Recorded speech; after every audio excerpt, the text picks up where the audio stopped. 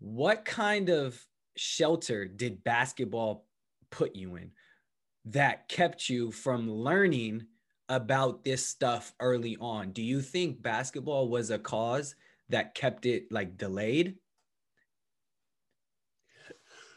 If I could, if I could go back, I probably would have never played.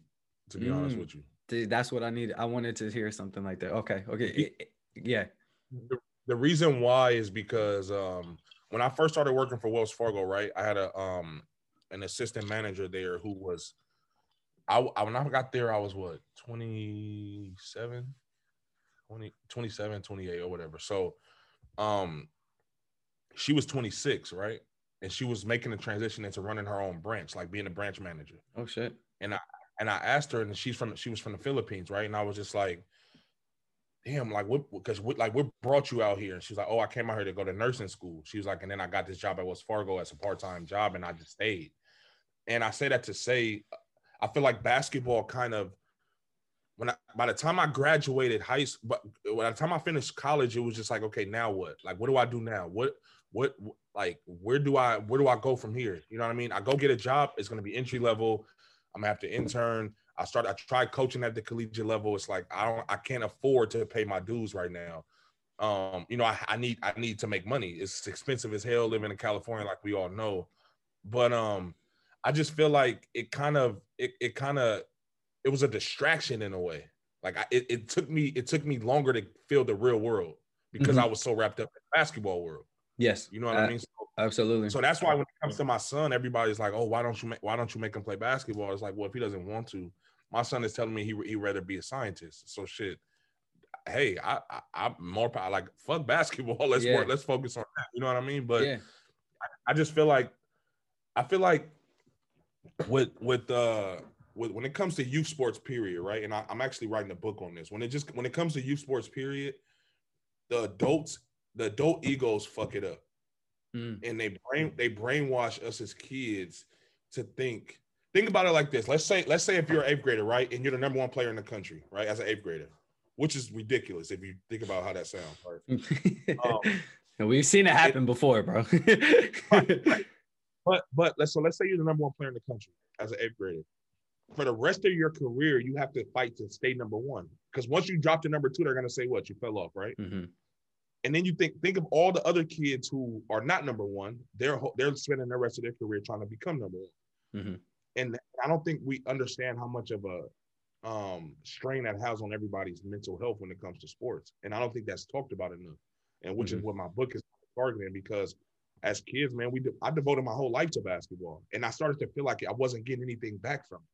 Yeah, bro. Damn, bro. I needed this interview a long time ago. Nah, bro. You're like 100% right, man. It's draining, and not the fact to mention, like, at an eighth grade level, your brain is just not there to handle that much capacity.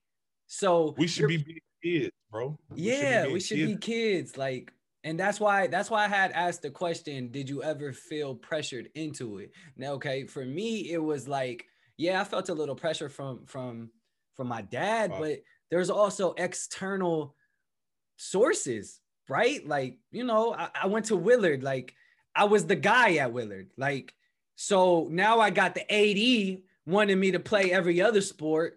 I got, you know what I mean? I feel the pressure from external people. Now people are starting to realize that's Jawan, the kid with the long hair, right? Like, they probably don't even remember my name. It's like the kid with the long hair who hoops. Like, I still get that shit till this day.